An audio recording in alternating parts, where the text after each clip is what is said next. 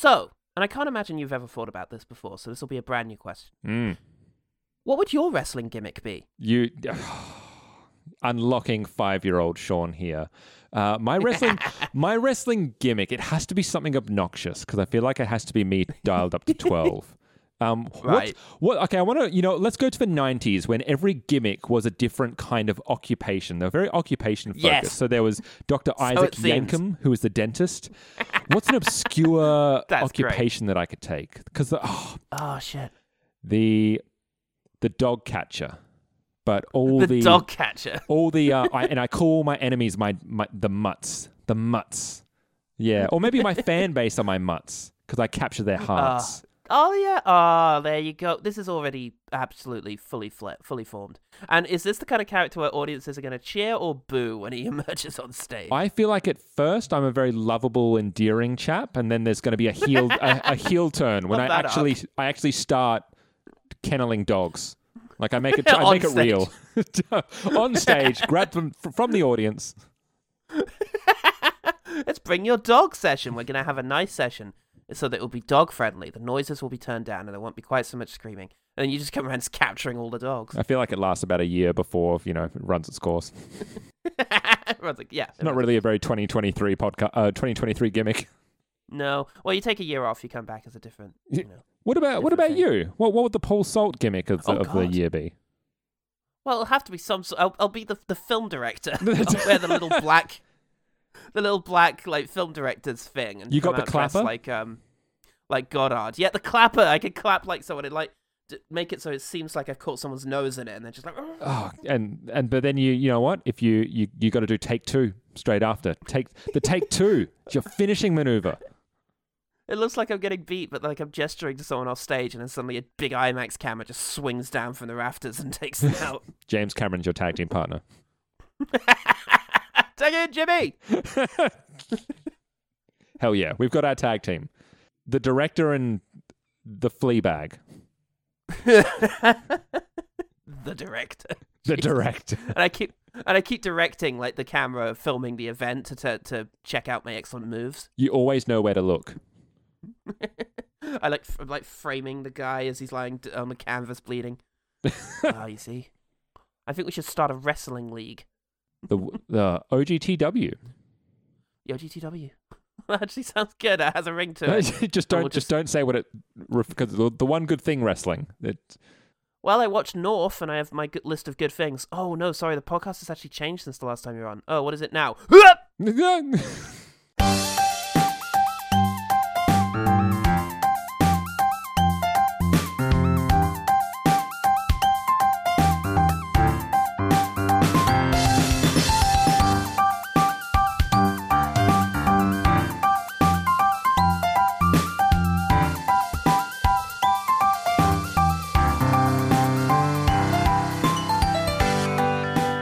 Hello, and welcome to One Good Thing, the podcast that knows very well that just because it's your dream doesn't make it right or noble or whatever. Uh-oh. I'm Paul Bandini, and we're not trapped in the ring with Recommendations Month. Recommendations Month is trapped in here with us. Oh. And how better to finish the sucker off than with one of our absolute favourite members of Roltercast, top 5 anyway. It's Sean Furl. Sorry, Flurl. I wrote your name wrong. Try that again. Sorry, wait, what do we go with? It's Sean Flurl. Sean Flurl. Thank you, Paul Selt. Paul Seltzer. Oh, that's your wrestling name, Paul Seltzer. No, just a really annoying old gimmicky clown. Thank you very much for having me. I think this is I think now I'm neck and neck with Ellen again. I was the reigning champion of most OGT appearances, and then Ellen got a double billing in, and now I'm right back in the game, baby. Well, I might just happen to know that this is your 11th appearance on OGT. Ooh. So, yeah, we missed your 10th. We missed number 10, but I think you picked a good movie for it last time. So I think that was that was an appropriate. That was Turtles. That was Turtles, and I think that was a good one to have as your 10th. And this feels like a number 11. You know, it's back to work Monday. Yeah, I think about age 11. Yeah, because yes, Sean has suplexed me right into a half Nelson or something, by making us watch the 2000 wrestling comedy movie Ready to Rumble. Gordy and Sean had dead-end jobs. People always said I was a dreamer, an idiot, and a waste of life, and I will never amount to anything. Hit me, baby, one more time. No luck with the ladies. Brittany, let's go out again. We'll talk about me and you. Dude, you're in there. And no one to look up to. Freeze! Your sister shot her first perp today. That's nice, Gabby. But at least they had a hero. Jimmy King is the greatest wrestler of all time. Wrestling's fake. Wrestling's not fake! Now these dreamers Me and my associate, we're on a quest to find King. It's him! King! will go to any length and do whatever it takes to put their king back on his throne. Ready to rumble. The film was directed by Brian Robbins, who looks like a David Cross character, I think. Oh my God. And he previously directed Good Burger, and would go on to direct Norbit and Meet Dave. An odious rise to power is what we've got here. Good Burger, is that the Kenan and Kel or the Kel film? Yes, and apparently he once appeared in an episode of Kenan and Kel, but I didn't have the time to chase that down and find out who he played. Neither I did was fairly I. familiar with Kenan and Kel. God, that makes But so yes, much he directed sense. Good Burger. It does, actually, if you think about it. It really tracks. What if instead of trying to implement the perfect burger sauce, they were actually just trying to throw guys through canvas? Kenan and Kel trying to become professional wrestlers would have been an incredible film. I'd watch that. Oh, shit, that's actually quite good. Yeah. Okay, this film is now the result of unfortunate casting. Here we go. Do you think either of them would have gotten on better doing the publicity for this movie, which we will come to, but do you think that would have gone down any better? I think so, and I think there's also like a missed opportunity there that you could do some sort of orange soda wrestling tie-in. I don't know what the crossover is between wrestling fans and Kenan and Kel fans, but it has to be high, surely. I'm assuming it's substantial. I'm assuming that one of Kenan and them. Kel starts people off. Yeah, absolutely. So there you go. There's a proven market here of Sean. Many Seans. Meanwhile, it was written by Stephen Brill, who wrote the three Mighty Ducks films, I think, before becoming a solid Sandler scribe, writing Little Nicky, for which he was nominated for Worst Screenplay and Worst Director. He directed that one Good at on the him. Razzies.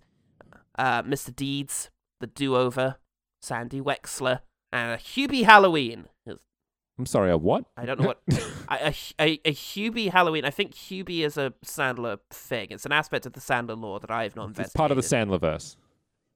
Jesus. You know, people in my film class are always talking about, no, Sandler's so underrated because of, like, Punch Drunk Love and Uncut Gems and something he did this year, which I haven't seen. And it's like, watch a Hubie Halloween and then get back to me on this. Watch any of the things that we've watched for OGT that has Adam Sandler involved, and then come tell me how much you enjoy Adam Sandler. I think he's underrated. I just think he's incredibly lazy. But that's for another podcast. That's true. That is true. Yes, we mustn't talk too much about Adam Sandler here. Oh, also the writer directed movie 43, Wretched. Ooh, which you have So, done. You've seen it, so I don't have to. Yep, absolutely. It was a joy. Yeah, there's a rancid little cadre of assholes at the heart of all of these movies, just lurking in the background of things like Emperor Palpatine. Name of my autobiography. Rancid, what was it? A rancid cavalcade of... A rancid little cadre of assholes. Yes, that's amazing. Yeah, there's nothing really interesting about the production except that Oliver Platt accidentally punched Randy Savage in the face. So, Oh my goodness, sir! I have so much for you in production. That's just from the wrestling nerd in me. I don't know. Are you aware of the legacy that this film holds post the film?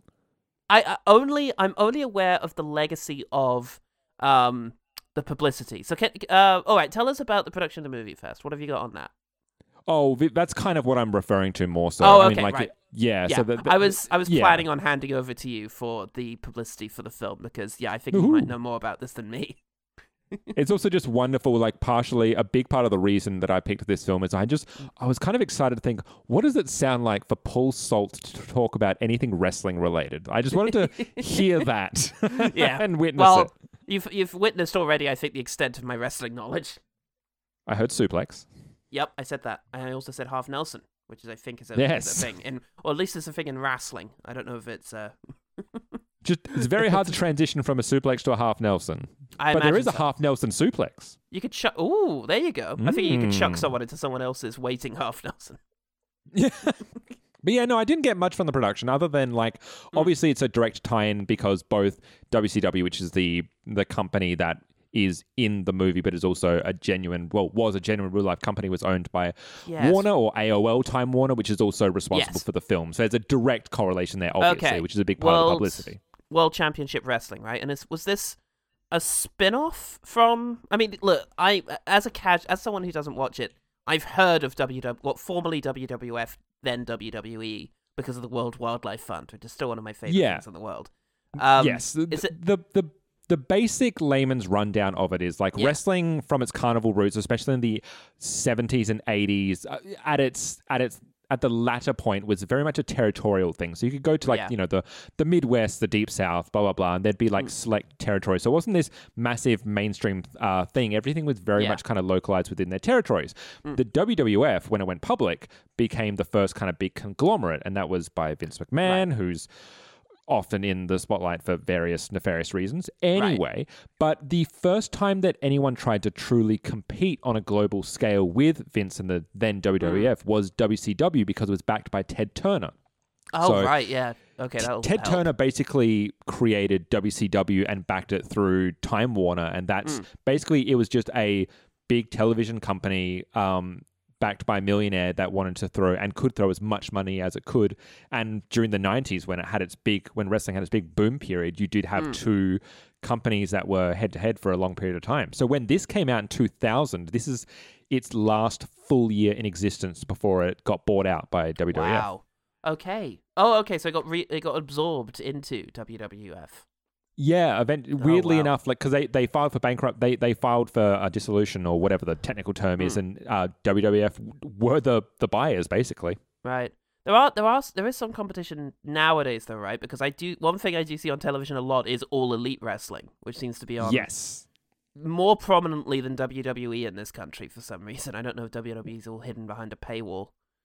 Well, also it's the difference between, I guess, well, in America anyway, it's on TNT, or now TBS, which was cable, but TNT was satellite TV, which is weirdly enough the same channel that WCW used to be on 20 years before. Oh, okay. So it's another, like, TNT is Turner again. So I don't know if it's. Look, dude, I could do a whole like dry podcast around professional wrestling law, but I don't think your OG people, want that. OG people assemble. Well, okay, so let's focus on this then. So they decide they're going to make a movie with David Arquette and James Kahn's son. Scott Kahn. Yeah. In the movie. So then they decide that they're going to involve these two, but not even their characters from the movie, but actually the actor David Arquette. They're going to involve him in the storyline of the WCW for... one thing I could never find out is how long this went on for. What the time period of this story was. Not very fucking long. The first weird thing about it is they don't use Scott Kahn. It's just David Arquette that's brought in there. And they align him with Diamond Dallas Page, because in the real WCW, Diamond Dallas Page, who's the villain of the movie, if you're following along, people, is a good guy at that point in the real WCW.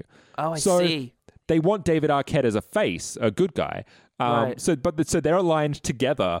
And also they then decide, as a publicity stunt or for whatever fucking reason, hey, how about we legitimately put the title on David Arquette? Yeah. Which even David Arquette didn't want. No, he said it was a bad idea because it would cheapen the whole thing.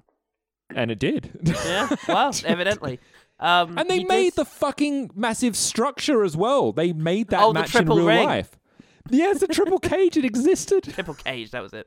Oh, Jesus. The only time I want to see Triple Cage is if they make a sequel to Face Off eventually. Oh, yes. With Keanu Reeves as well. Oh, fuck me. What a situation. They're actually remaking it, and I have no idea who they're going to get to star in now, other than Nicolas Cage and John Travolta. I really would just want the same two people, really. Yeah, exactly. But what I love is just how poorly received this was, because the Wikipedia page for the event says...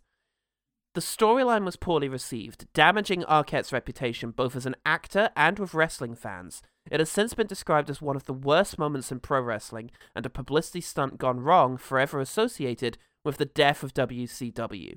WCW went out of business 10 months after the Slamboree event, and the Arquette storyline is often seen as a contributing factor to it in its decline. 6 children died as a result of David Arquette pretending to beat up large men, and the cure for cancer has been delayed by up to a generation. I may have made up that. To all of It's that, just- basically, yes. It's so dramatic. It's wonderful, Paul. The last year, like WCW in 2000 is a dumpster fire of car crash television at Was its it- what- finest. Like, Was all of this a desperate attempt? Were they struggling with ratings or something?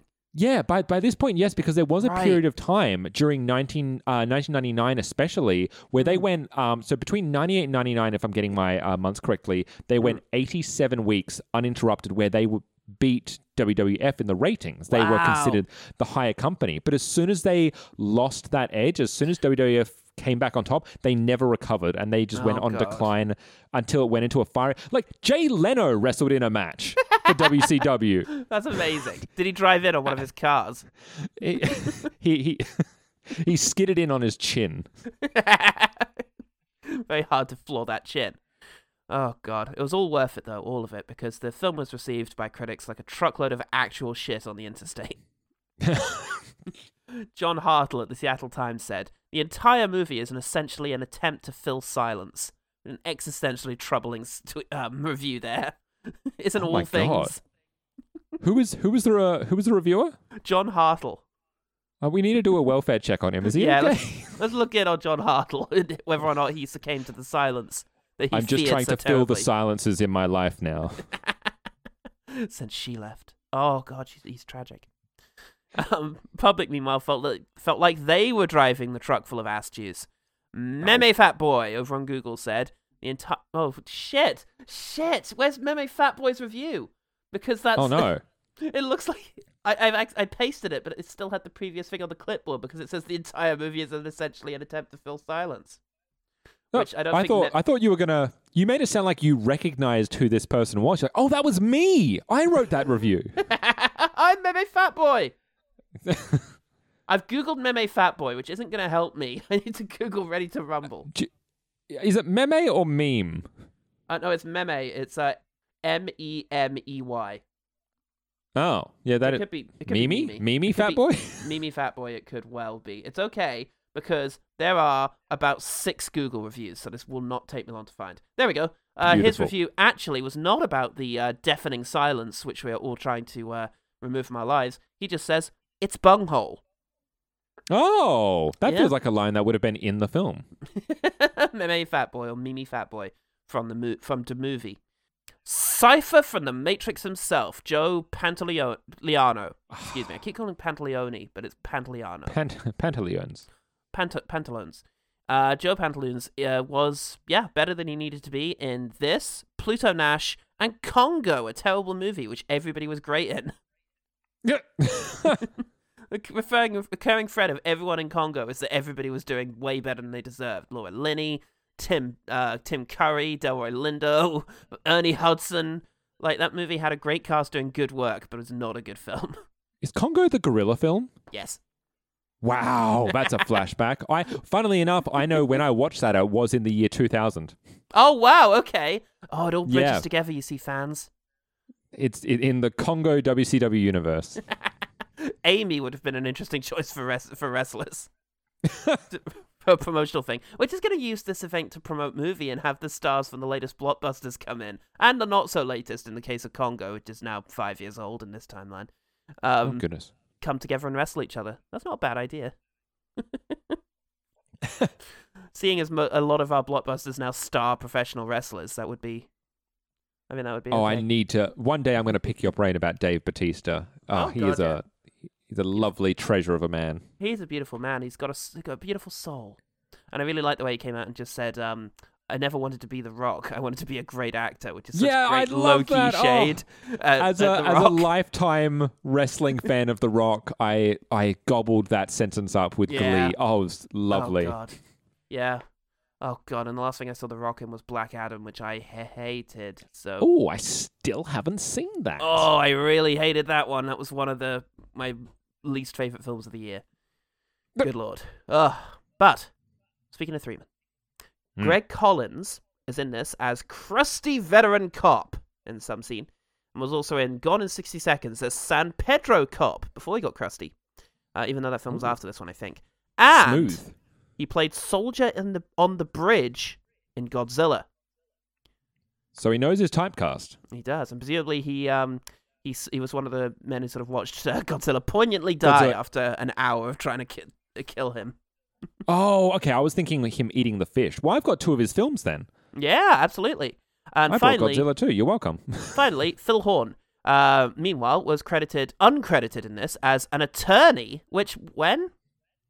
An attorney. An attorney. Was there a wrestler that had an attorney gimmick? Or it's just a member of the crowd. He's an attorney. I'm the law. In his day job.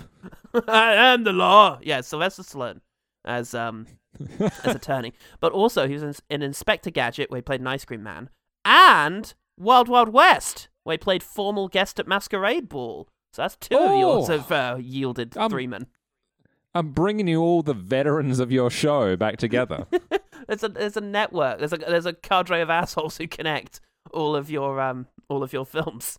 Ready to Rumble has 22% on Rotten Tomatoes, 5.3 on IMDb, 72% on the hellscape that is Google, and made $12.5 million on a $24 million budget, which is bad. Oh, wow. They expected it to be a success, by the way. Well, sure. Yeah. How could it not be? Yeah. Oh, Christ. So, Sean, you friggin' moron! What's one thing about Ready to Rumble that made you want to lose a nut? Because it is a wrestling film that I've never seen before. It's like I've never ever seen this film, and I know more about the real life aftermath of this film. Like it's such a cultural touchstone for me, and I have such a clear understanding of like what came after this and the impact that it had 20 years in the future. But I'd never seen the actual goddamn thing because I knew I would fucking hate it. Wow! Before today. Yeah. This is Holy shit. An hour ago is the first time I've ever watched this film. Good Lord. I did not appreciate that. Also because I'm a lifelong wrestling fan and I work for a wrestling company as well. So I was just very intrigued to see how much was it them paying homage, if at all, and how much was it them having just a clear misunderstanding of wrestling and wrestling fandom and wrestling culture.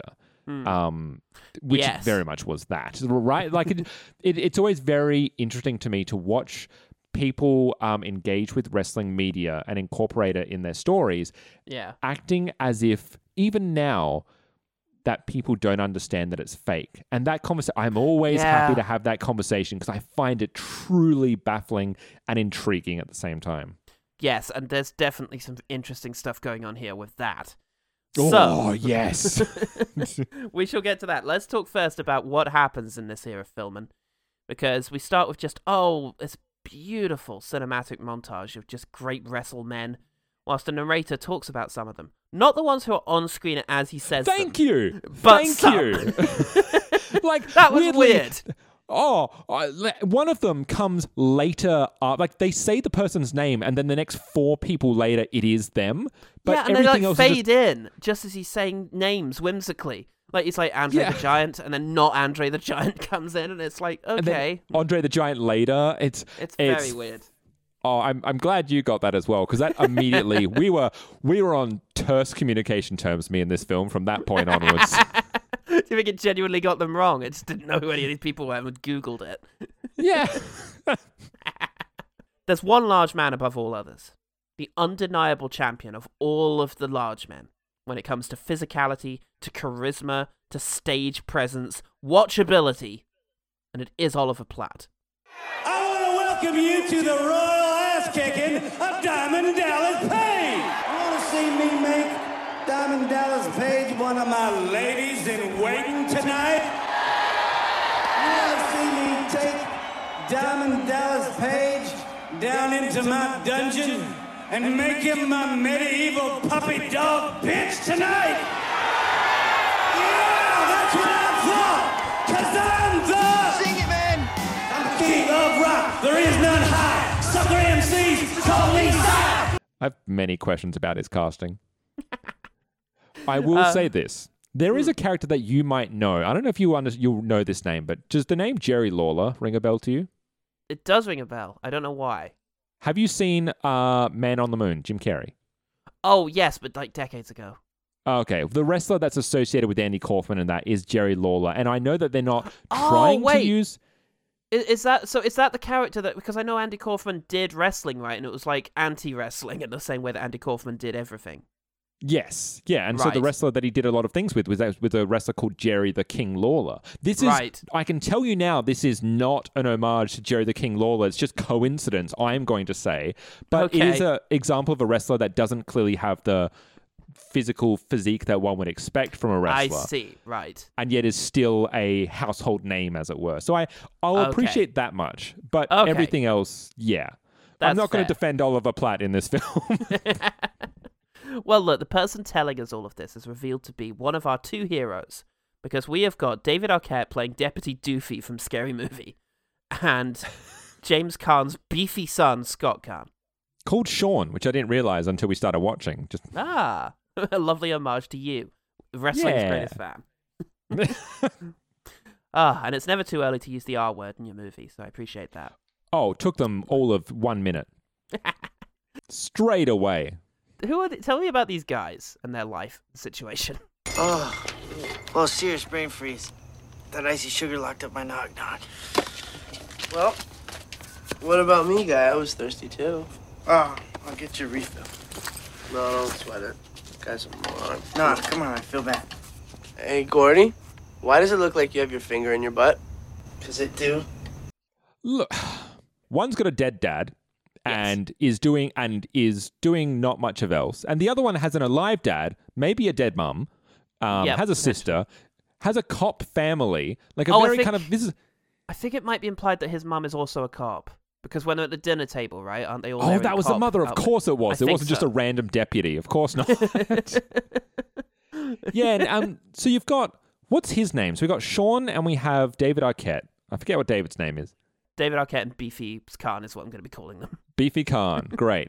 We David Arquette comes from a long line of cops and is expected for some fucking reason to be a cop himself, while Beefy Caan is just doing nothing really, and they're both just lovable deadbeat guys that love wrestling and believe wrestling is real and true, and it's the only thing they have going for them. Yes, maybe? I'm pretty sure, because they're hanging out outside of a convenience store with some kids, trying to get them excited about wrestling when the owner tells them to go away, and which prompts within David Arquette a fantasy sequence. I will just say right now, just to put the cards on the table, maybe my favorite part of this entire film. Yeah, there was hope there when that sequence happened. Tag me! No, you're gonna get it! You mess with the Macho Man Randy Savage! I'm gonna get you, yeah! Yeah, it was a lovely. I was like, oh, this is going to be like a Julie Taymor-esque, kind of visual nightmare of a film. Yeah. And I was into that. And Randy Savage was there, which is something. But get out of here, Randy Savage, you charismatic has-been. I'm all about Oliver Platt and David Arquette. They can only afford me for 5 seconds. Need a little excitement? Get me in for a few minutes. I cost $3 million. But yeah, Goofy, Doofy. I call him Doofy briefly. I forget to eventually. It'll go back to Arquette. Goofy has a It's Doofy. That was his name in the thing. Doofy has a cop dad who wants him to make something of his life, but he's happy, working with Beefy Caan as a toilet man. Yeah, potty people. Yep, and they also like hassling Daphne and Celeste after work, who are actually Kid Rock's actual sister and a proto Anna Kendrick. No. Yeah. Hi, Gordy. Sean. Hey, Wendy. Where'd Brittany go? She switched to cheese. Hey, Brittany. How's the weather in there? Cold today? Hot tamale. Leave me alone. Loser. Actually, or is this a No, actually, yeah. No, that's fantastic. Kid Rock's actual sister is Brittany, I think her name was. Sister Rock. Sister Rock is working for a burger joint, and Scott Caan enjoys her, but she doesn't enjoy him back very much. However, Anna Kendrick likes him. This may become crucial later. It depends how detailed we make this. So Yes. Yeah. And also, in the film's defense, like they need both of them to have a love interest. It just needs to happen. it has to Need happen. It is pretty much still the 90s after all. It only barely isn't. So we meet some more minor characters, and the Sandlerverse and Eddie Murphyverse really does beckon for the creative team involved here. Afternoon, Miss McKenzie. Ready for that big match tonight in Cheyenne? Oh, yes, boys. Your Jimmy King is going to bitch slap Diamond Dallas. Old lady who swears a lot. Love it. Yeah, we in the first 10 minutes we get we get the hard R word, we get a whole lot of homophobia, we get a ton of butt jokes, and then we get just a bit of ageism in there as well to dash on top. Anyway, you've all seen enough actual literal shit, so it's time for some wrestling. We end up at the event because they're very excited about this event, which is not pay-per-view, but does involve their favorite wrestler of all time. So they go there to take their mind off of their actual shit job. And Jimmy King, for those. Jimmy King, played by Oliver Platt. Oh, good. Rose McGowan is here to be objectified. There's something we can all feel good about. Rose McGowan. Oh, Hey, I never did Rose. get to watch Charmed. Oh, it looks good though. As a big Buffy fan, I feel like Charmed would have been a good thing to have checked out. But unfortunately, it wasn't the show that my sister was into. That therefore, as a teenage boy, I could pretend to be watching because of bonding with sister. I was a very insecure boy, so it was just like, no, I'm watching this because of Lucy. Is that the character? Shut up, Lucy! Try to follow this. Willow's in trouble. God. It's kind of very strange because this is the point of the film where everything goes so fucking off the rails that I need to catch myself. Because like immediately what they set up is that Jimmy King is the villain. Yes. This is what I Is get he? immediately. No, well, he turns up late, he's up himself, he doesn't give a shit. And then the other wrestlers are just like, oh yeah, we'll do whatever. That's fine. You don't want me to... Oh, that's fine. I'll let him know about it later. And then there's a bit of conspiring between Sleazy man Joe Pantoliano and Diamond Dallas Page. Yes, who is a WrestleMan. Yes. I forget what I just told you. Remember I told you I'd take care of you? Yeah. All right? Tonight's your night. Tonight. Tonight. Works for me, bro. Who is a legitimate WrestleMan. That they're gonna, he's gonna sort you out. He's gonna be fine. And at this point, I'm like, oh yeah, that I don't like Oliver Platt at the moment. He seems like a very... So I'm already not where I'm meant to be in terms of the good guy, face guy dynamic. Well, look, so they have a... Yeah. It's going to be a redemption arc, right? He's going to be an asshole up front. He's going to get what's coming to him, and then he's going to gradually work his way back up to power. Because, yes, in a shocking development, evil Pantoliano, reasonable good guy Pantoliano, is going to tell Diamond Dog Lewis, or whatever his name is, to... Diamond Dog Lewis? Diamond Dog Lewis, Yes. I'm pretty sure that's it. To use actual punches and other large men, both of which are discouraged in wrestling bouts, I imagine. Yes. This is... I'm going to say this is a no disqualification match. The rules are flimsy. It's fine. It's fine. Hand wave it. It's fine. So, yeah, they beat the shit out of him. And they all jump from different corners of the ring up from the ropes so that their heads land on him in a way that probably hurt him a bit. Probably What hurt was them it? more. A four-post massacre. And that's that. The men are heartbroken. Obviously, their king has been betrayed by his fellow wrestlemen. And he is forbidden. He's verboten from wrestling ever again. He is. He's verboten. Which, And- like, I have questions about whether you can actually do that in someone's contract. But that's fine. There's a clause. There's a clause that if John Pantoliano takes against you, The he Santa can banish Claus. you. So, Jesus, I have to go and be sad and beat Tim. I have to wrestle Tim Allen. I'll do it. Oh, it's not mandatory. I'll do it. There's an extremely oddly paced sequence which sees the men crash their sewage van, and then a van full of toilet roll smashes into it. Consequently, they get stranded on their way home, which leads to an epiphany. To go to Atlanta and find him. How? We just will. Yeah, we'll just We wander know the around city until is we in. get him. I'm sure there's a very easily accessed hackers website that we can find. Yes, I'm sure there's a bunch of eccentric characters who will help us along our way, starting with a van full of nuns that they ride to Atlanta with, which is great. And like they spend a lot of time with teenagers and kids that are Also one that is just, it's the most 90s hacker bullshit, and I love it. Oh, what is yeah. it? Hackersworld.com? Yep. We get to meet... Yep, the police will never figure this one out. We've got, Hackers Planet, yeah. We've got Angelina Jolie doing the security on this thing, so everything's fine. So, yeah, we get a glimpse of some Naughty's video game graphics and some internet stuff, which is just wonderful. Oh, and the muscly guy dances to Britney Spears. Nah. The muscly guy. Little Khan. Little Khan. Little muscly Khan. He dances around to Britney Spears, and we're all encouraged to laugh. Speaking of being encouraged to laugh at stuff that you feel a bit uncomfortable about, here's Oliver Platt's wife. Oh, it's Hilda from Sabrina. Oh, I dear. know. I was. Is he home? What are you, high? He hasn't been home in 2 years. All I got to remember him by is an itchy crotch. You ever seen crabs up close? You want to see? She has crabs. The biggest thing she did post Sabrina, God. probably. Oh, I hope not. I hope that I've missed some sort of excellent adaptation of a Beckett play or something that she did. Yeah, But- you know what? It's not just penis jokes here on Ready to Rumble. There's crabs jokes. There's something for the ladies as well. Yeah, and he's also Platt has a large son with braces, who I'm just realizing, does that at the end get resolved, or does he just punch his son out? No, he punches his son out, and they have a very tenuous relationship going forward. Okay, great. That's good stuff. So yeah, he's here and he's got large new braces. sons. Yeah. So he's got a wife with crabs and he's got a son with braces. So yeah, Adam Sandler and Eddie Murphy just seen in the corners like beckoning the director and writer. Yes. Come Yes, to come us. here. We've got Kevin James already signed up. Let's go. Your destiny. I don't know which one that was. Come on. This is how I really talk. It's Eddie Murphy. Oh God. So they do eventually find Oliver Platt in his trailer with long hair and pink glasses. So he's clearly a woman. Oh no, it's a woman. Yeah. But somehow It's a they manage to see lady. through his disguise and realize it's him. And he doesn't want to wrestle anymore, so they attack him. And it changes his mind. It's always worth Which a go, does guys, work. if you're negotiating. Yeah, try it.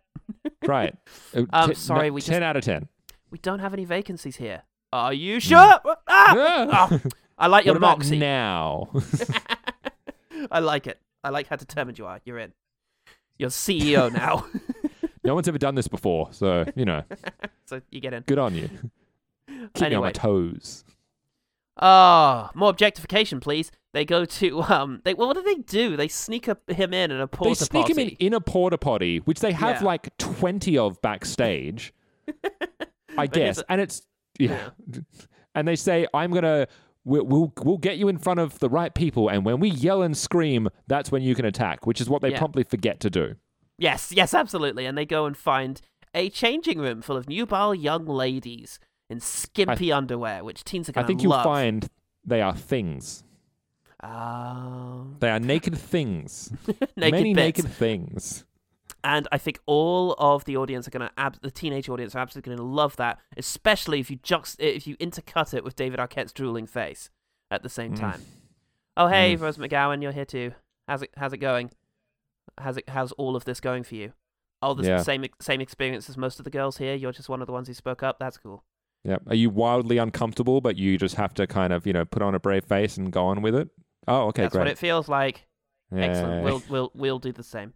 So Pantoliano is still keeping King's brand alive by referencing him frequently in the show, in spite of having kicked him off. Just kind of wanting people to forget about him completely, but it's... also still bringing him up. God, how much time has passed? Oh, I guess they did. Actually, yes, this must be just a few days after he's had him kicked off the show, because they immediately travelled from home to here, and they haven't trained at all. So No, not yet. So this is the next show after, and they're talking in a backstage section, and then he's just like, "Hey, you should probably say that live on air." Oh, we're live! And the camera just turns on. Yeah. So like that's flying by the seat of your pants, and I love it. But Yeah. Pantoliano hates money, and so doesn't want to do the very obvious redemption story here, and just wants him out. But nevertheless, they convince him that, if you must, we'll do a hugely publicizable event in which your fate can be settled, and if you manage to grab a belt, then you can be head wrestler. It But doesn't actually take much to convince him either. No, it really they doesn't. They didn't really need to kind of trick him into it. It's like, hey, do this thing. He's like, okay. Yeah, it's Oliver Platt who gets tricked into it. He's the one who sort of Yeah. gets pressured into agreeing to doing this. What? But yeah. A match? I never thought of that. Yes. Oh, God. So to celebrate, they have a big party where Rose McGowan interacts with David Arquette and Oliver Platt falls into a sewer. It's very similar experiences for the two of them. Yeah. And they know the sewers very well, so they find Platt again and they convince him again to train again. Yes. So at this stage, my memory of what sequence the scenes go in are a bit interchangeable, but here's a list of things that happened before the big match. Good, I can help you out. They train with an old man.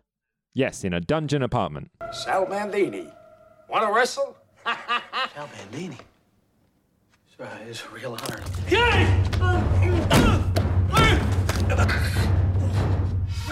Tap out, son. Yes. Rose McGowan inexplicably comes on to David Arquette, but he tries to wrestle with her instead, and she likes it, and includes him punching her in the face. I will now unveil my secret weapons. Foreign objects!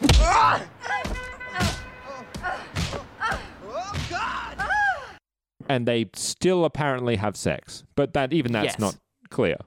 No. They go to a gym and see some other wrestlers, including John Cena, apparently. I didn't spot. Yes, he was in the background lifting one of the, I don't know what these are called. This is an audio medium, but he's on one of the pull-down machines. You can tell I use the gym regularly. Yes, the old pulley down. Back in, here you go, here's trivia for you. Back in the 2000, in the year of our Lord 2000, he was known as the Actual year of our Lord. Prototype. Oh, okay, the prototype. He was a half man, half machine. Oh my God, is it because he had a bit of a resemblance to a young Arnie? Yeah, a bit of that. And also he did actually transition, he tried to become a bodybuilder in LA before transitioning to professional he did wrestling. transition into a machine. He was part cyborg, that's the story there. He went from cyborg to full human. Oh, it was a bicentennial man situation. Do you believe me now? Fuck me. Yeah, so they do that. They don't manage to get a wrestling partner there, but they do establish, obviously, the guy's going to show up at the end. Yeah, Mr. Do you know his name? No. Goldberg. Big bald Goldberg. Big bald Goldberg. Excellent. Best wrestler. So, yeah, some guys try to attack Old Man Wrestler, but he beats them up instead until they break a chair on him and he ends up in hospital.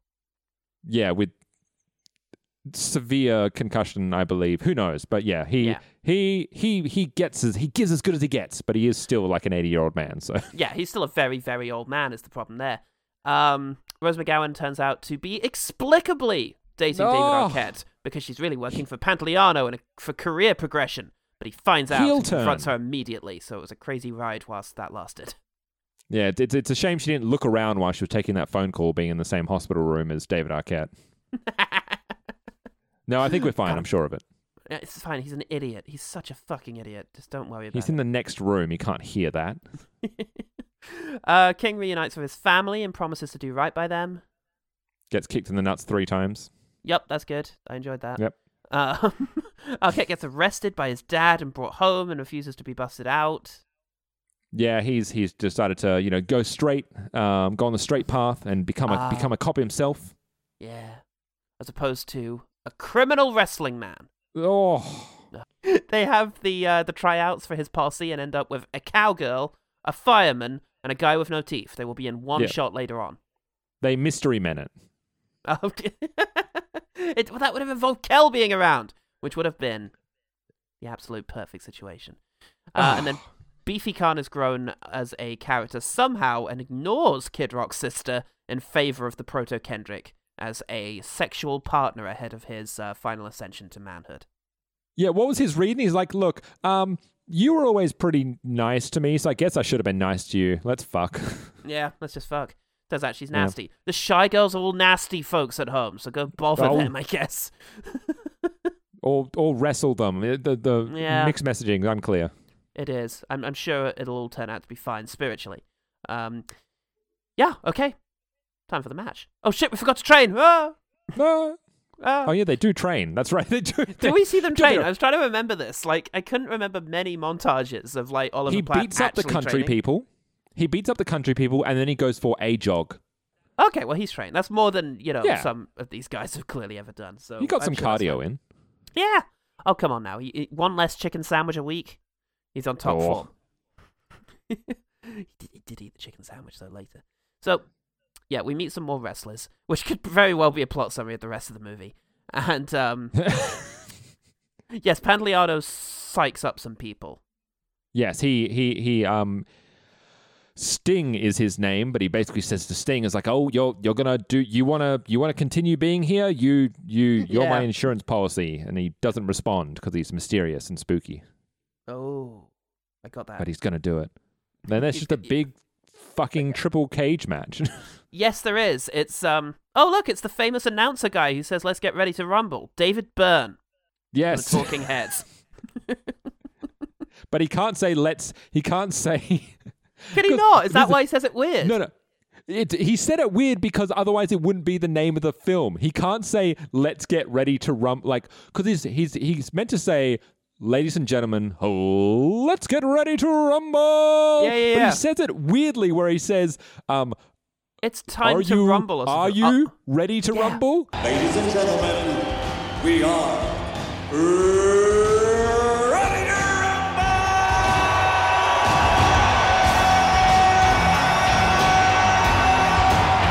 So he could really emphasize the ready to rumble. It was just weird. It was odd.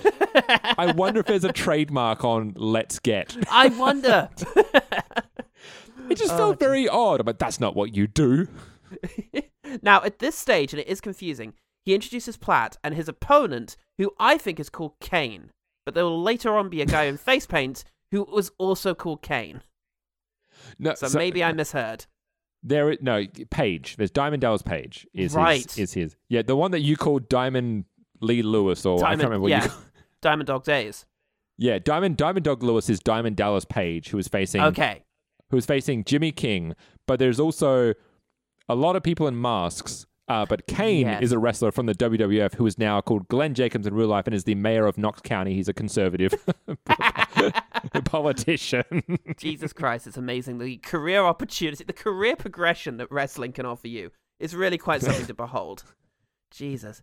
So yeah, then wrestlers come out. There's a lot of large men, and I assume it's a big deal. But some of them you can't even see their face. So I do wonder if they're just being mixed in with just some extras. They're all, pretty much every single one of them are named wrestlers that I know. Good Lord, amazing. In that ring alone, here you go. In that ring alone, there was Goldberg, Sting, Booker T, Juventud Guerrera, Diamond Dallas Page, and a whole bunch of other people. Bam Bam Bigelow was in there somewhere. Yeah, you know what? They're all there. That's why there's the big thing in the credits that just like everyone, himself. Oh shit! Also here as one of the wrestlers somehow is Oliver. It's Oliver Platt's son.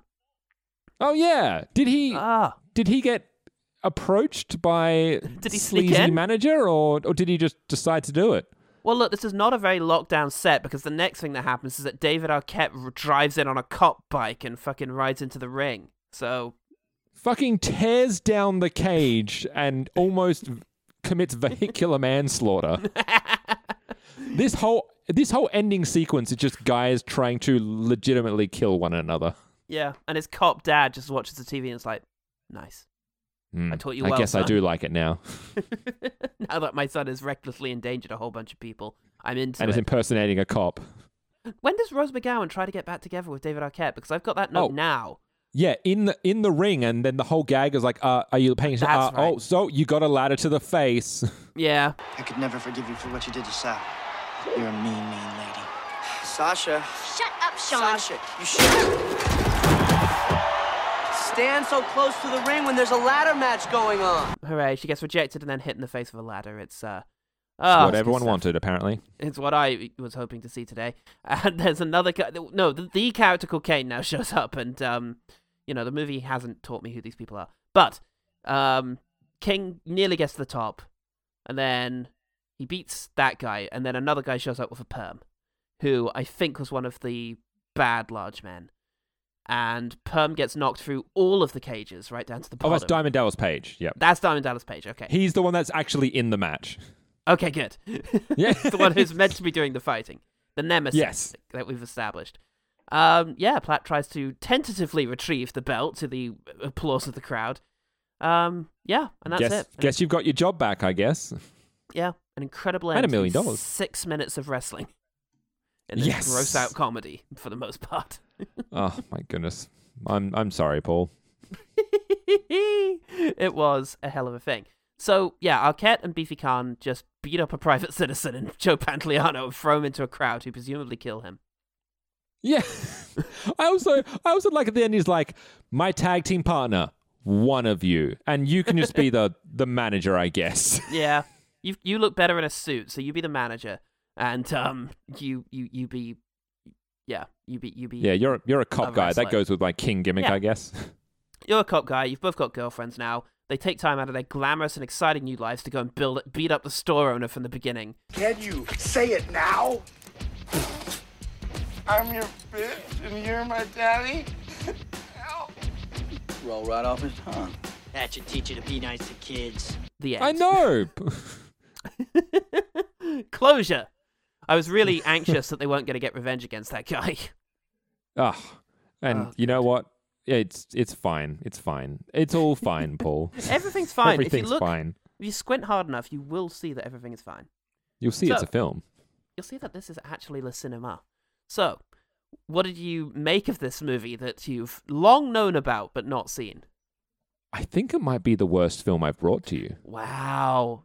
That's exciting as an idea. You might be right. Let me have a look. The list. I want to both approach this from someone who is going to heavily defend the art form that is professional wrestling, but also someone that just needs to look at it as a piece of film. And I think I can, I'm trying to look at it both through the lens of somebody who is probably just looking to defend the art form of professional wrestling, but also just needing to look at it as a piece of film media. And both of those are kind of conflicting with one another, but also coming to the same conclusions. Yeah, it's really inexplicable.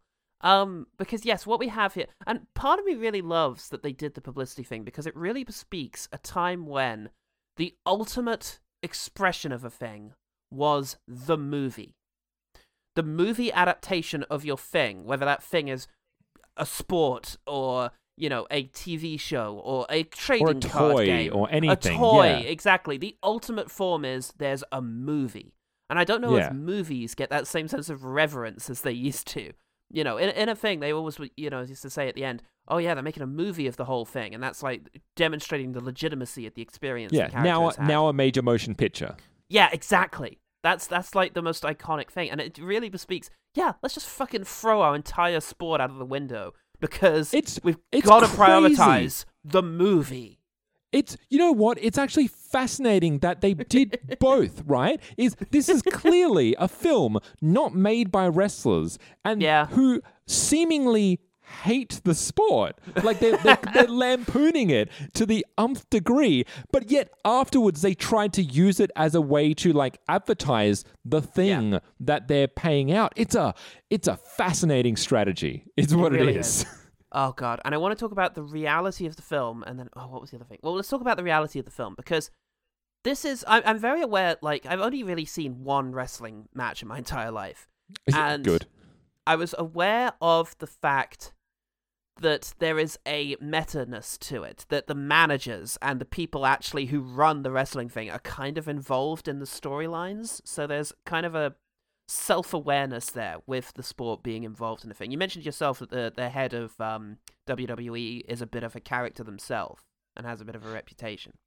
It's a fascinating thing because you're looking at an art form, a piece of media that until the 90s, the early 90s, that is, when it was embroiled in a big steroid scandal, that kept up this idea of kayfabe, which is this idea of everything is real, you don't talk about it, we keep up the facade, right? And the only reason that broke is Vince McMahon, who was the head of the WWF, decided to break that on because he was going through a big steroid scandal that actually had big, wide media attention. And he had to, on the stand, basically be like, hey, it's fake.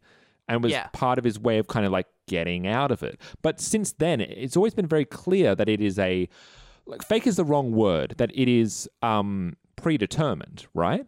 But like, I can tell you as somebody who has gone to a training session and has taken one bump in that ring, it fucking hurts, dude. It fucking hurts. Oh, sure, no. It's definitely a sport, and a performance art that has a very physical aspect to it. Yeah, and as far as like the storylines are concerned, like, it's very much... It is a weird thing where I feel like the best storylines and the best written characters and such are often these people dialing up their personality to 12. It's the very classic thing of like, don't stray too far from who you are as an individual, and that's what shines through. Absolutely. Yeah. Don't know if that answered what you were asking, but yeah. No, it does, because like we're dealing with the reality of this movie, because Joe Pantoliano's character is not necessarily, out of place within the narratives of these wrestling things. You could have a scumbag kind of behind the scenes guy who is, manipulating events. Yeah, well, he is a real life. There is a real life analogy to him, and that person was originally going to be in the film as that character, but in the real WCW, they had just been fired from the company a few months beforehand. Ah, right. Well, there you go. So you've got that. You've got Oliver Platt telling the boys it's all fake, and I'm not who you think I am, which I thought was going to lead to him admitting that it was all arranged and that he was in on it, that he took the fall because he just didn't want to wrestle anymore. He wanted to just go get drunk. But no, apparently it is all fake, but they did really betray him and beat him up in the ring. Yeah, and then every match from then on is just real. Everything from then on is like... They buy back into the fantasy, having risen awareness of it, and it's very strange. It has, because the other thing that this really smacks of is that 90s thing and 80s thing, and sometimes still happens. It recently happened in that Mortal Kombat movie, the one filmed in Australia. Yes. That I auditioned for, yes. Is you have the characters from the thing that everybody loves, but you don't trust them to be relatable to the audience.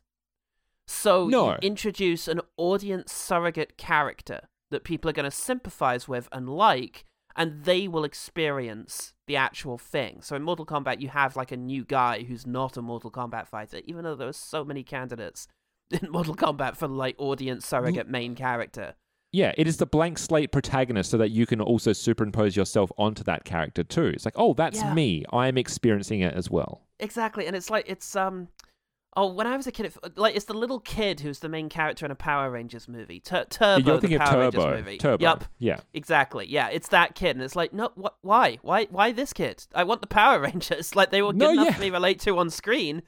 What on the TV screen? Why do I need an audience surrogate kid? Why do I need Courtney Cox and Masters of the Universe? It's just... It is that odd thing that you kind of touched on, where it's like, as soon as you make it the movie version, the movie thing, like, oh, we need Matthew Broderick in Godzilla. Exactly.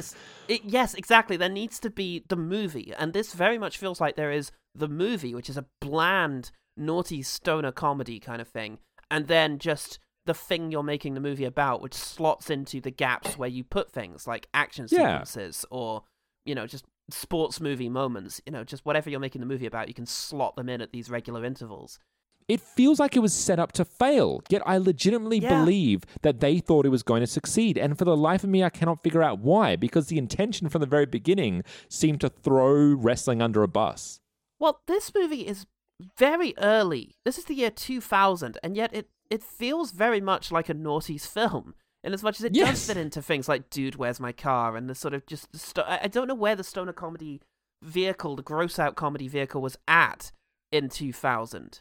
When had the Farley Brothers started? It feels like a weird crossroad, right? Where they're trying to do a gross-out comedy, but they're also trying to do a road trip comedy. And they keep flirting between the two of them. Yeah, they just want to appeal to as many teens as possible, and for whatever reason, and this is the downfall of so many adaptations, and it will be the downfall of so many more, they didn't have faith in the material.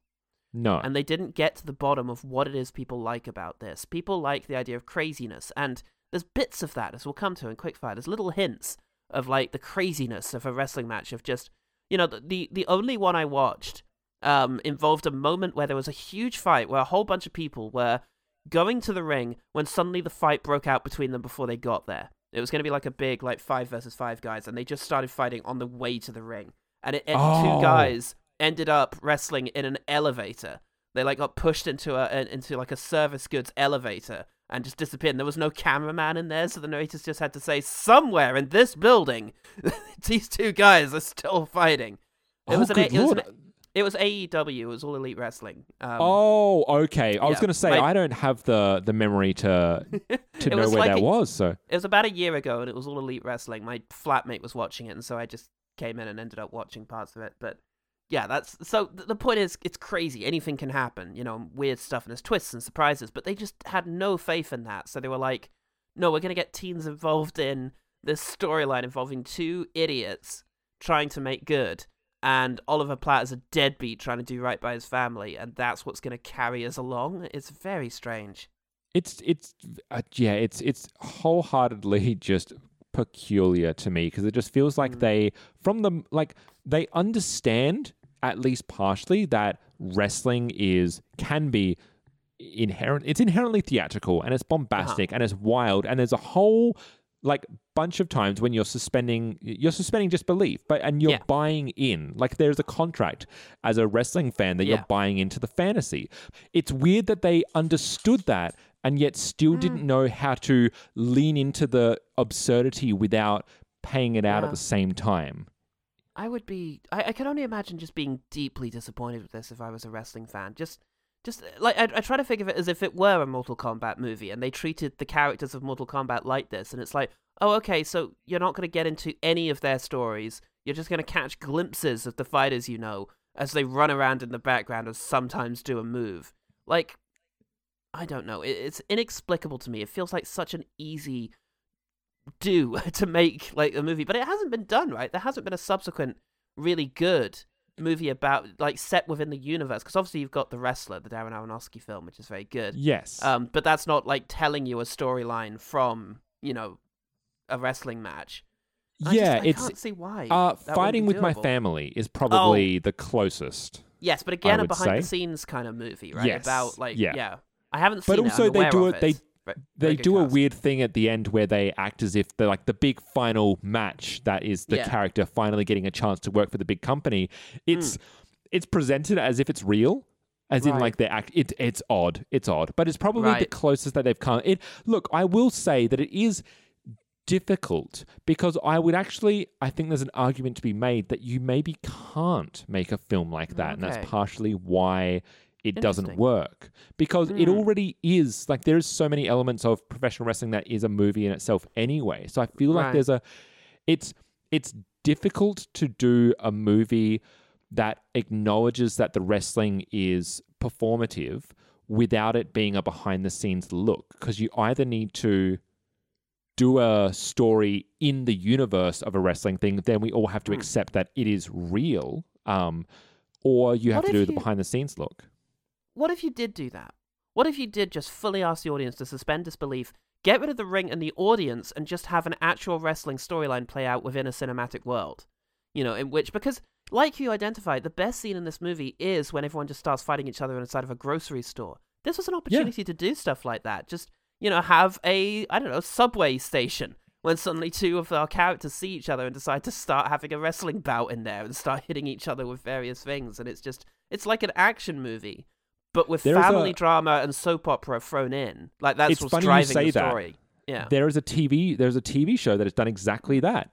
There's a wrestling company in Mexico called Lucha Underground that basically took the best parts of wrestling and supernatural soap opera and smash them together. It's literally some characters have superpowers, and that's what you need.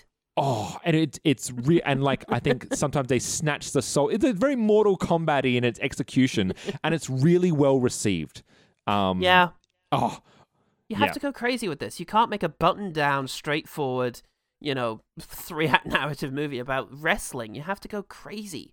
You have to make something really eccentric and bold, because you are appealing to teenagers, and they are going to respond to stuff like that. Get a bit avant-garde with your wrestling movie. Fuck it. What have you got to lose at this stage? You're a year out from bankruptcy. I guess they weren't. And the weird thing is back then, especially in the late 90s and 2000s, is that they identified their target demographic as the 18 to 35 male. So they're actually at that point appealing to adult men. That really super is not what they did with this movie. No, not. I remember there's so many times throughout this film where there's a joke, quote unquote, happening, and my first question, and I've written it down many times, is who is this for? Yeah, absolutely. Like, who's this line for? Who's this joke for at this point? And it feels like an executive's idea of what their target demographic wants. No, absolutely. It's a movie that was designed by people who just didn't really appreciate it. Yeah. Yeah. Okay. Let's talk about things we actually liked about this film then. Let's pivot. Mm-hmm. Let's talk about quickfires. Quickfire. I mean, the first one is something that I already mentioned, but the brain freeze dream sequence is just, I loved the entire thing. Also the creativity involved in having the basically what amounts to like a country 7-Eleven store have like a squishy floor. The ropes are made. You've got the corridors, the aisles blocking off the ring as well. The trippy blues and purples and greens, and just an insight into David, this character who lives and breathes wrestling. So they're imagining their life through, like, what I thought is they were going to pull out to these two just having an argument with each other, but through his brain, he was viewing it as like a massive dramatic wrestling sequence. And I thought if the film was going to be this, I might get some like really elative enjoyment out of it. Yeah, because Arquette, it's the bit where his performance is at, like, it's funniest because it's at its biggest. He never really goes that big again. Yeah. Yeah, there's just something really quite entertaining about it, and the guy playing the grocery store clerk is really good. Like, and he understands the film he's in there. Exactly. Like, there's a moment. It's just a moment there where suddenly everything seems to be working well. What do you want, boob? Purple sugar slush.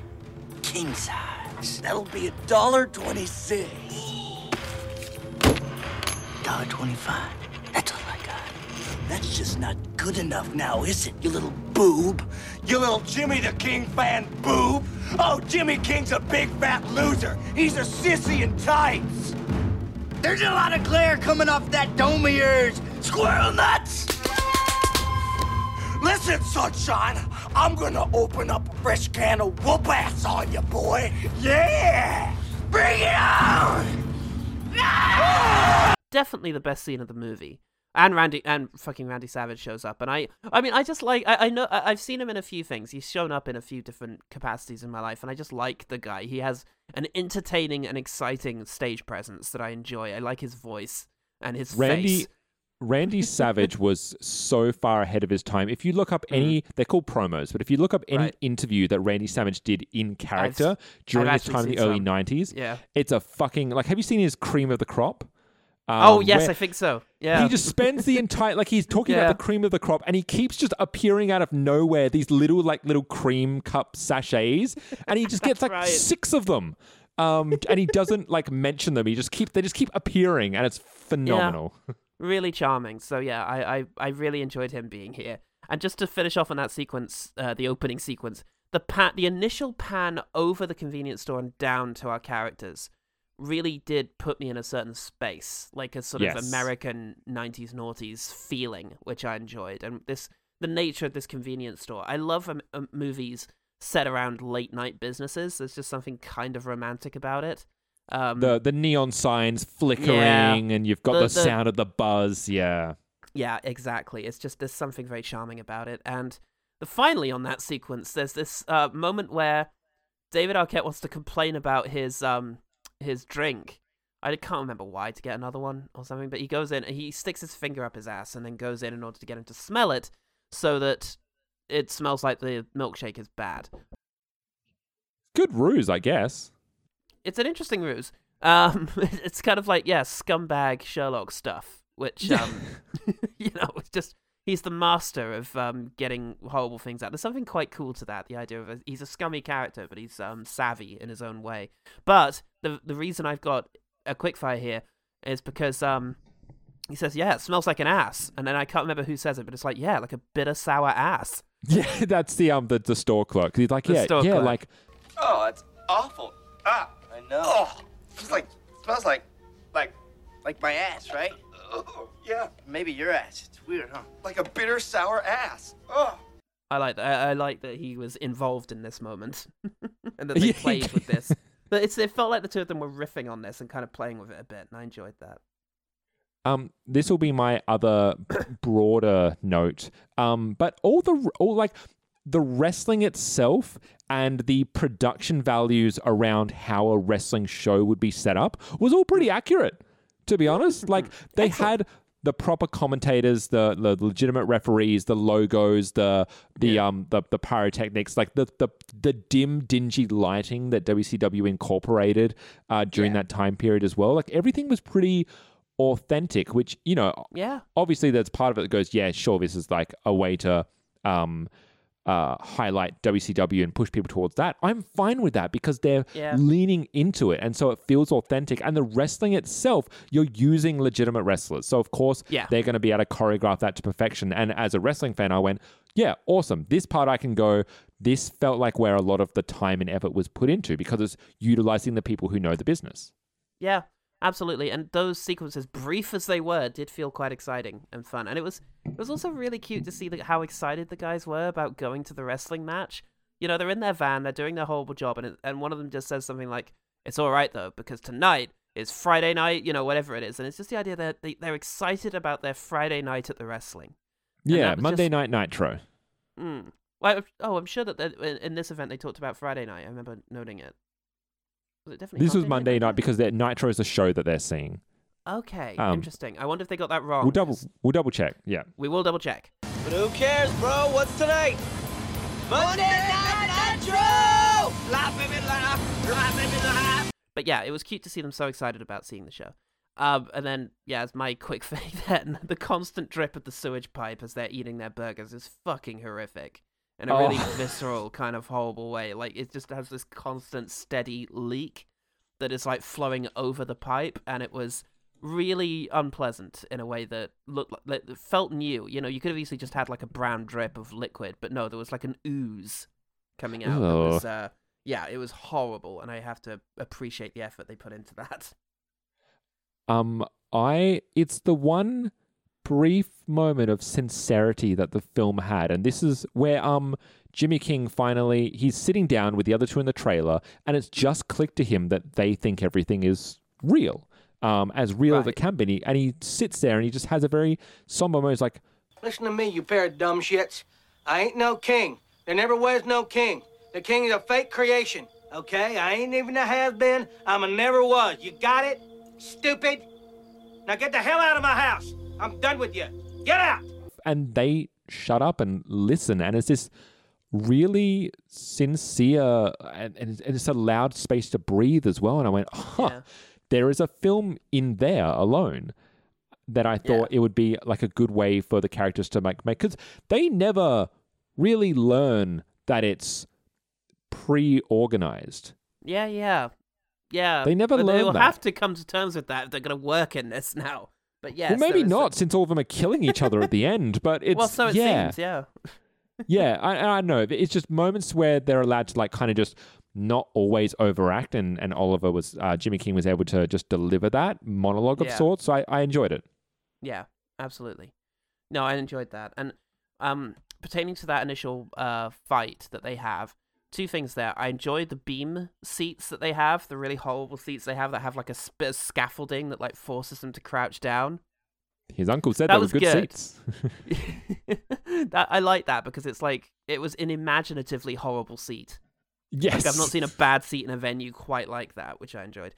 And then I did enjoy David Arquette screaming, when he's tried to like yell stuff about the match. Like his voice quite lent itself to him screaming. And of course, Dewey never screams, and that's my main experience of David Arquette. So it's quite fun to just hear him be this lame kid just yelling stuff at the stage. What's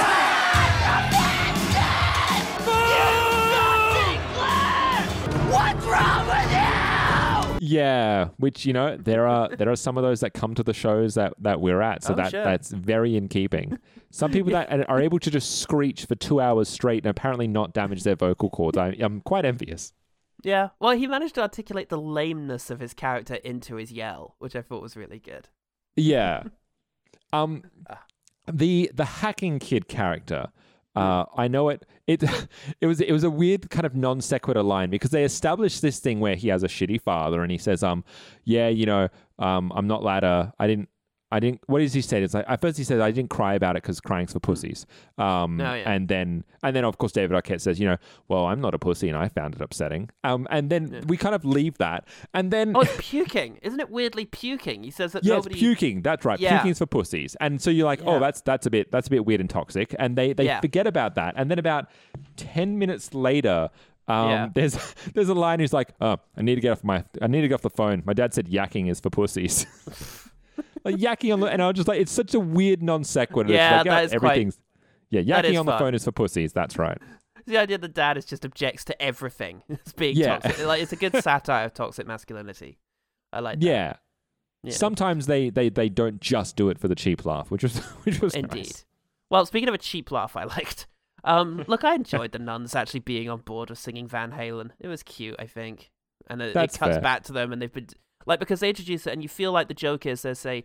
They've been singing hymns together, and then he says, hey, have you ladies ever heard of Van Halen? And then they just, start performing Riding with the Devil, and you just expect it'll cut to them just, like, being thrown out of the van or, walking along the side of the street. But no, the nuns get into it and start singing as well. And it's part of the same joke as the old lady, acting like a young fan, but this time it was cute. Hallelujah. Hey, do you guys know any Van Halen? No. No. No. No. Running with the devil. Running with the devil. Break it down, Mama. I live my life like there's no tomorrow. All I've got, I had to steal. And it feels less ageist and at the expense of the nuns. Yeah, exactly. It doesn't feel like they're making fun of the nuns. It just feels like they're, showing them as being on board and not too serious about their beliefs, and that was cute. Yeah. There was a lovely it was just a very dexterous moment by one of, I forget if it was Khan or David Arquette, but when they've tackled Diamond Dallas Page, when they're waiting for Oliver Platt to come out of the porta potty, and there's the ruckus that's happening, and they've both got the wrestler on the ground. No, Khan has Diamond Dallas Page on the ground, and then from out of nowhere, David Arquette slides on the ground, and like a jigsaw puzzle just fits with his legs around the neck of and I'm like, that was superbly done. My note says that it was Pantoliano they had on the floor, and that it was Khan who slid into it. But I also wrote it down because what I also loved about it was the little coquettish squeak noise as he skidded in. It was quite just a very, what's the word, sort of slight move of just coming in. But it was, I agreed. It was very impressive. I was like, was that your first take? I'd be very elated if that was my first take. If you didn't kick him in the face the first 6 times. That's, very smooth. I like that a lot. I like the bit where they're talking to, I think it's meant to be, is it King's parents they're speaking to? Where he took their truck. That's right, and he's speaking to them, and he's talking about how he knows everything about them because of their because they follow the plot lines that have happened in wrestling. He read his autobiography. Yeah, that's it. So he's convinced he knows everything about them, and he just throws in the line. And then after you died in a plane crash, I like that. I like that he's still committed to it without putting that together. It was a fun. And he worked 2 jobs joke. For you. Yeah. I love when they're going through when they're back going to their roots in Wyoming, and they're trying to find the posse to come with Jimmy King to the ring in the final encounter. Just commenting on absurd gimmicks that happen in wrestling. It's the Siamese twins. Satan's Siamese twins, and then he's like, you don't just have 3 legs, do you? They're like, oh. But it's just clearly 2 guys that are fitting both legs into. And I just think, how would that work in a wrestling match? I would love to watch that match and see the choreography behind that. Those 2 were giving it so large as well in terms of their performances. They were really cheesing the crap out of it. The guys playing the twins. Yeah. And it is like a wonderful comment on just the absurd kind of character choices that you'll either come up with yourself or you'll be asked to do. Where it's like, yep, you're this now. Make it work. It's like, oh, I guess. I'll try. Pantoliano is putting down King, talking about what a bad dude he is. And he does an impression of his persona, and I enjoyed that because it was spot on and it was fun. Hey, I'm Jimmy King. I will rule you. I will reign supreme. As soon as I finish these here beers. Because the persona hasn't been great. Like, the King persona in general is not very memorable. It's the only wrestler seemingly in the movie who has a gimmick, apart from the fireman, and eventually him as the cop. But a very overt gimmick in any case, yeah. Yeah, exactly. And so, absolutely. And so it was just, it was fun to see that persona being torn apart. Yeah. Oh, there was a moment. It's in the bathroom before Jimmy King is about to go out for the final match, and that's when Khan comes in wearing his red suit for the first time.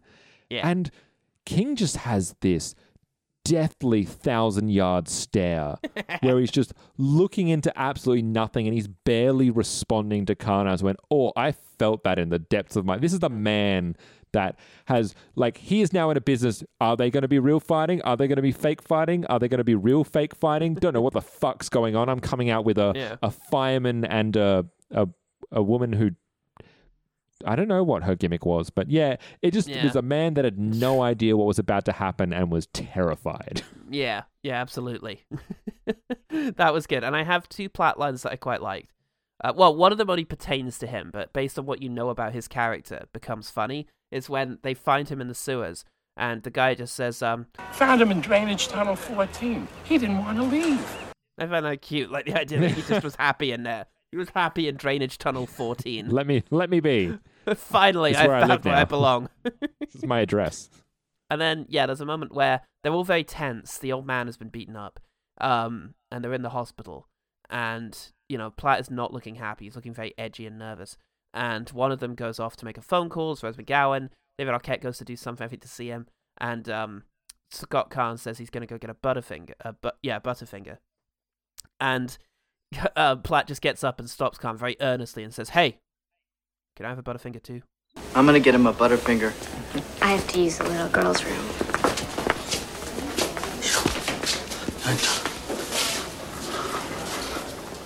Can I have a Butterfinger too? I enjoyed that. It's very lovely. It's very sincere. Anticlimactic, yeah. I loved just some of the delivery of Khan's. I can't remember whose line it was actually. It's one of the two of them where they're talking about the shitty seats that they have with the big banister above them, and I think it's David that says, my uncle got these seats. He said he'd give his right nut to have seats like these, and Khan just waits a moment. And he goes, well, kick him in his left nut when you see him next. Thanks. I think that's the other way around, because then Khan then says the line, "Hey, is it still your left nut if you only have one?" And then Arquette's the one who gives the sort of confused, "I'm thinking about that" face. Yeah, it's just, look, they're interchangeable white men at this point. Oh, they definitely are. Jesus Christ, they are. There is a bit in the soundtrack that keeps recurring, which really caught me off guard because it sounds like Thomas Newman's soundtrack to American Beauty. Ow! Jesus! How's your diddly? Just comes in every now and then, and it's like, I reckon it was a direct homage. It must have been. It was the year before, so I guess the director was a fan of American Beauty. You know what? Because it just felt so out of place, I loved when they've clearly isolated some key sound effects inside the ring, like, hitting the ropes or jumping off a turnbuckle. And most of them make sense, but obviously it would just sound a little weird because you're hearing them in isolation. But one of them was strange where the sound effect for the ref hitting the mat for the 1, 2, 3 was just this clanging metal sound. And I just found it very charming. It's just the emotion, the ring is solid metal, so just clang, clang. It's great. That's cute. 2, 3. When they're doing the tryouts for his posse, one of the guys says that wrestling is fake. He then gets punched, and he rolls over end over end, rigid, as a board. And it's just, it was a very good little stunt from the guy who had to get punched. Yes. So this was in the blooper reel that was in the post credits. Not the I only post watched credits, half during of the that. credits. I watched far enough to watch Randy Savage get punched by Oliver Platt, and then I stopped. That was one of my quick fires. It's that they showed Randy Savage legitimately getting punched by Oliver Platt. Right. It was a legitimate punch, and it felt very Blade Runner with Harrison Ford and Ryan Gosling, because Harrison Ford punches him in the face and he looks mortified by it. Sorry, I stepped on your toe. I thought you were adding something about mine, and so I was like, "Oh, you mean the one where this happened?" And no, you were there for that. Sorry. No, you know the thing that was better about it, Sorry about that. Just jumping all over you. No, it's fine. It's good. All right, Olivia Platt, when like Laurence Olivier Platt. Olivia he's leaving, and David Arquette comes in the police car in order to say he can't come, and Oliver Platt just thanks him for what he's done, and that was quite sincere. Really wish I could go with you, but I can't. Sorry. I feel like I let you down. Morty, I understand. Really, I do. And I want to tell you something. No matter what happens in Vegas, I just can't thank you enough for what you and your partner did for me. All right? Yeah. Okay. Yeah. I liked it. And it was sweet because he was like, don't worry about not being able to come with me. I get it. Which, again, was just not expected, because this is the bit where you do, I thought we had something, man. I thought we were family. Kind of. But they kind of had that moment earlier. So at this stage, it's just like, don't worry about it. You do what you got to do. And thanks. And that was sweet. It felt real. It did make me think, I was like, oh, are they actually going to keep him away for the whole thing, or are they going to shoehorn him back in? Because I thought, maybe they are just writing off his storyline and he's just going to become a cop, and it'll be a really sad ending for David Arquette. There's a lovely quote that I've heard once before in a comic, which is just with great power comes great responsibility. Yeah. Yep. Sex without love is just pro wrestling. Right. And so with that quote in mind, there's just something oddly charming, or at least engaging, about just David Arquette just not understanding that Sasha's trying to engage in a bit of coitus with him. And he's like, oh yeah, let's take it to the bedroom. Yeah, keep wrestling, right? Yeah, and it's just lovely to see. Yeah, I'll show you it. Like, yeah, you can show me a move, can't you? Yeah, I'll show you a move. It's just very. It is cute. It's cute to see a love scene sort of play out with playing off of the guy's naivety about the whole thing.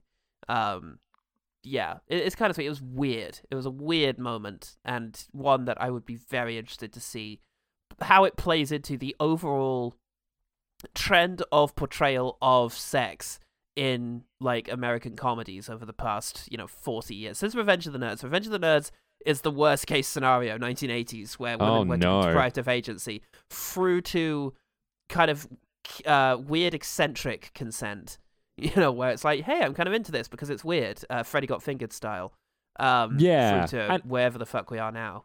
Well, and it doesn't, and it, in hindsight, it's also gross anyway, because she's only doing all that because she was ordered to by a sleazy manager man as well. So it's like, okay. I think my last one is just, I loved Oliver Platt. You can see him just in the moment trying to give them their wrestling names. Yes. He's the Law, John Swinston. It's just great to see him working off the top. Play it off. Yeah. Here's the thing. They are credited by those names in the Wikipedia thing, and I did prepare my notes before I watched the movie. I never read the plot summary, of course, but I was going for it. I was just preparing notes. And it said, he's playing, whatever first name, nickname that Oliver Platt came up with, surname. And I'm aware of David Arquette wrestling for the publicity. So I thought this movie was about David Arquette becoming a really good wrestle guy. That's just what I thought it was about. So I was really surprised that really it was just Bart and Lisa trying to get Krusty the Clown to find his mojo. Yes! Getting Bette Midler on board. I was very surprised that that's what this movie was. I didn't get my David Arquette story. The true story. Well, what is this movie? Have you seen it? No One Can Kill David Arquette or something like that. You've stumbled on my one better thing, Paul. Okay, let's talk about that in a moment. Okay, we'll get to that. So, yeah, that pretty much does it. I've checked the OG team. No one has replied, which doesn't bode well for our next episode either. Well, I can give you some OG team, actually, because I took the liberty of Bowser. I took the liberty of reaching out to my wrestling people, and I just said, hey, here's the podcast, here's etc. Do you have any one better things? Ooh, are we gonna get some wrestling fans listening? You to get some wrestling fans. So Yay. I'll use their wrestling monikers actually. So okay. Wham Bam Bellows says it was great. There was a 4-post massacre and it wasn't even a pay-per-view. That absolutely was. There was. And the Screamin' Demon, Joey Graham, says, I didn't even know this existed. Oh no. Uh-oh.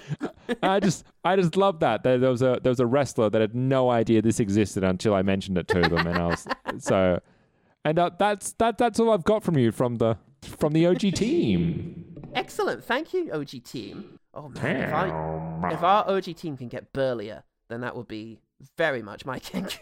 Just all of you flood your local wrestling school and just all jump in.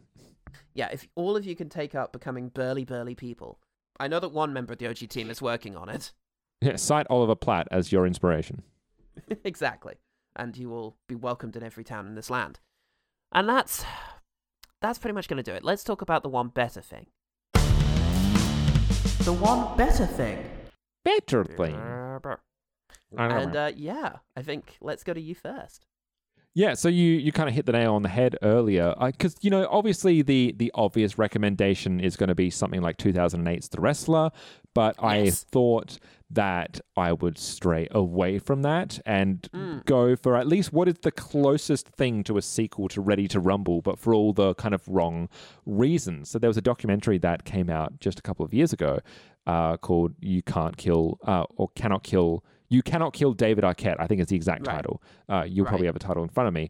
But essentially, it came about because in 2019, or a bit previous to that, because David Arquette is actually a lifelong wrestling fan. And one of his biggest regrets is that he has become synonymous with as you kind of mentioned, one of the reasons for the downfall of an entire company, but also for a film that is very much viewed as lampooning, disrespecting, and kind of throwing professional wrestling under the bus. And as a fan, he hated that. So yeah, sure, of course. He looked to basically become a pro wrestler for real and to kind of prove himself, and also as a way of apologizing to the community that he loves. So it's a documentary that's kind of part Sunset Boulevard, part The Wrestler, and just it's actually quite sad. It's a wrestler who, because at this point, David Arquette is in his late 40s. Right. Because right now he's 51. So he would have been about 48, 49. He participated in a lot of kind of what are called death matches, which just like very bloody, very visceral, very dangerous. And there's a point in an actual match where one of the wrestlers actually, because they use fluorescent light tubes, they're a way to break, and they've used them in like gross matches. But there's a pointed end that gets literally stabbed into his jugular. And oh my God.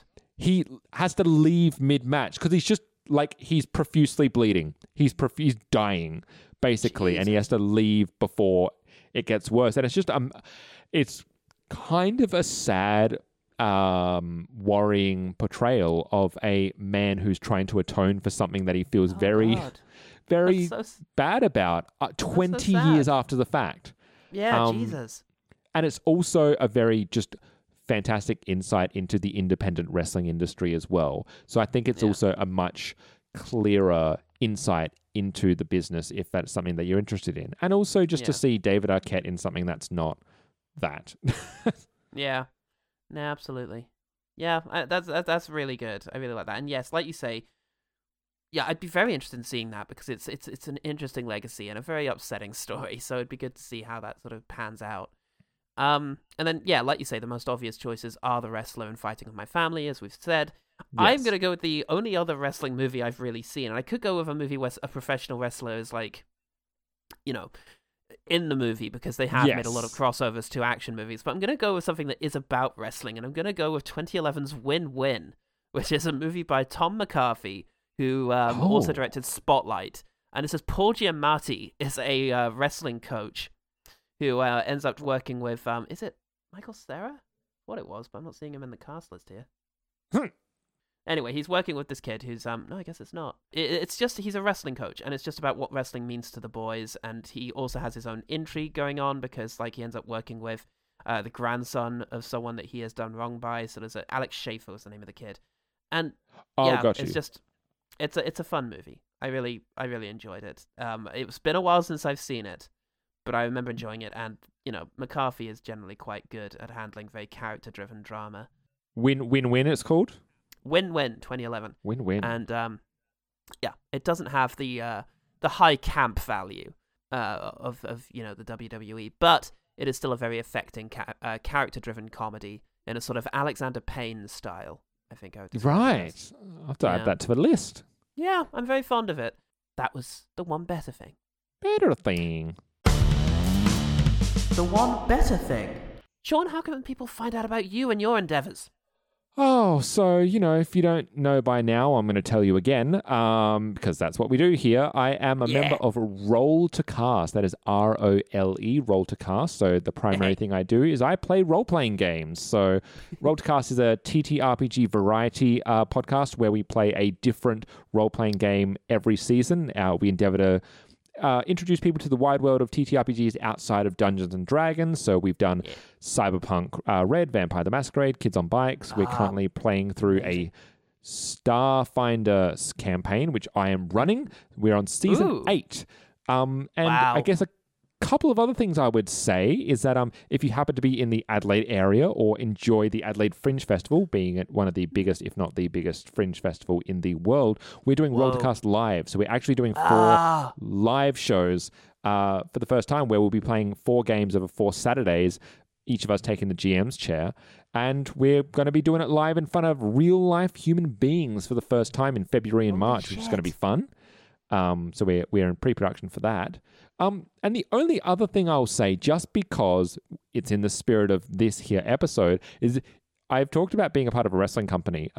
If you want, if you have Fight TV, FITE, there is actually an international touring company called World Series Wrestling, where if you get the Adelaide leg of a tour, I'm on commentary for that. Oh, that's so cool.